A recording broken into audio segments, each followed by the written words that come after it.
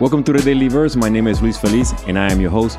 What we do here is we look for practical wisdom in the Bible to guide us through life as ambassadors of the kingdom of heaven, living in a world that is in desperate need of direction. All right, so with that said, let's find today's verse, which comes from Hebrews 6, verse 19, where it says, "This hope is a strong and trustworthy anchor for our souls.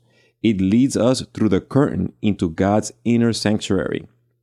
Now, life can often resemble a tumultuous sea. It's filled with waves of trials and storms of doubt that threatens to engulf us. Amidst these uncertainties, there's something steadfast, something unyielding we can hold on to, and that is our hope in Christ. But this hope isn't just a fleeting emotion or a momentary wish. It's as steady as an anchor, firmly planted to hold our souls in place, even when the world around us seems to be in chaos. Picture an anchor. It's a heavy metal device that keeps a ship from drifting aimlessly in the vast ocean.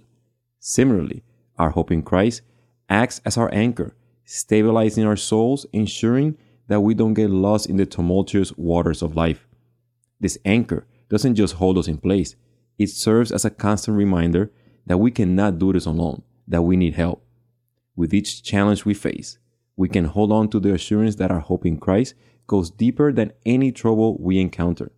It grounds us in God's unchanging love and His promises. In a world where circumstances shift like sand, where nothing seems certain, our hope remains solid, immovable, and ever present. Imagine how this unshakable hope can transform our perspective. In the face of adversity, it becomes our guiding light, showing us the way forward. It reminds us that despite the storms, there's a firm foundation beneath us.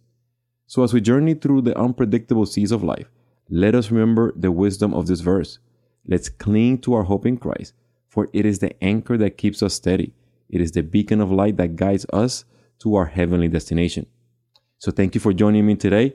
May your souls remain firmly anchored in the unchanging love and promises of Christ. Until the next episode, may your hope remain unwavering and your soul secure in the embrace of our Savior. See you in the next episode. God bless you. Bye.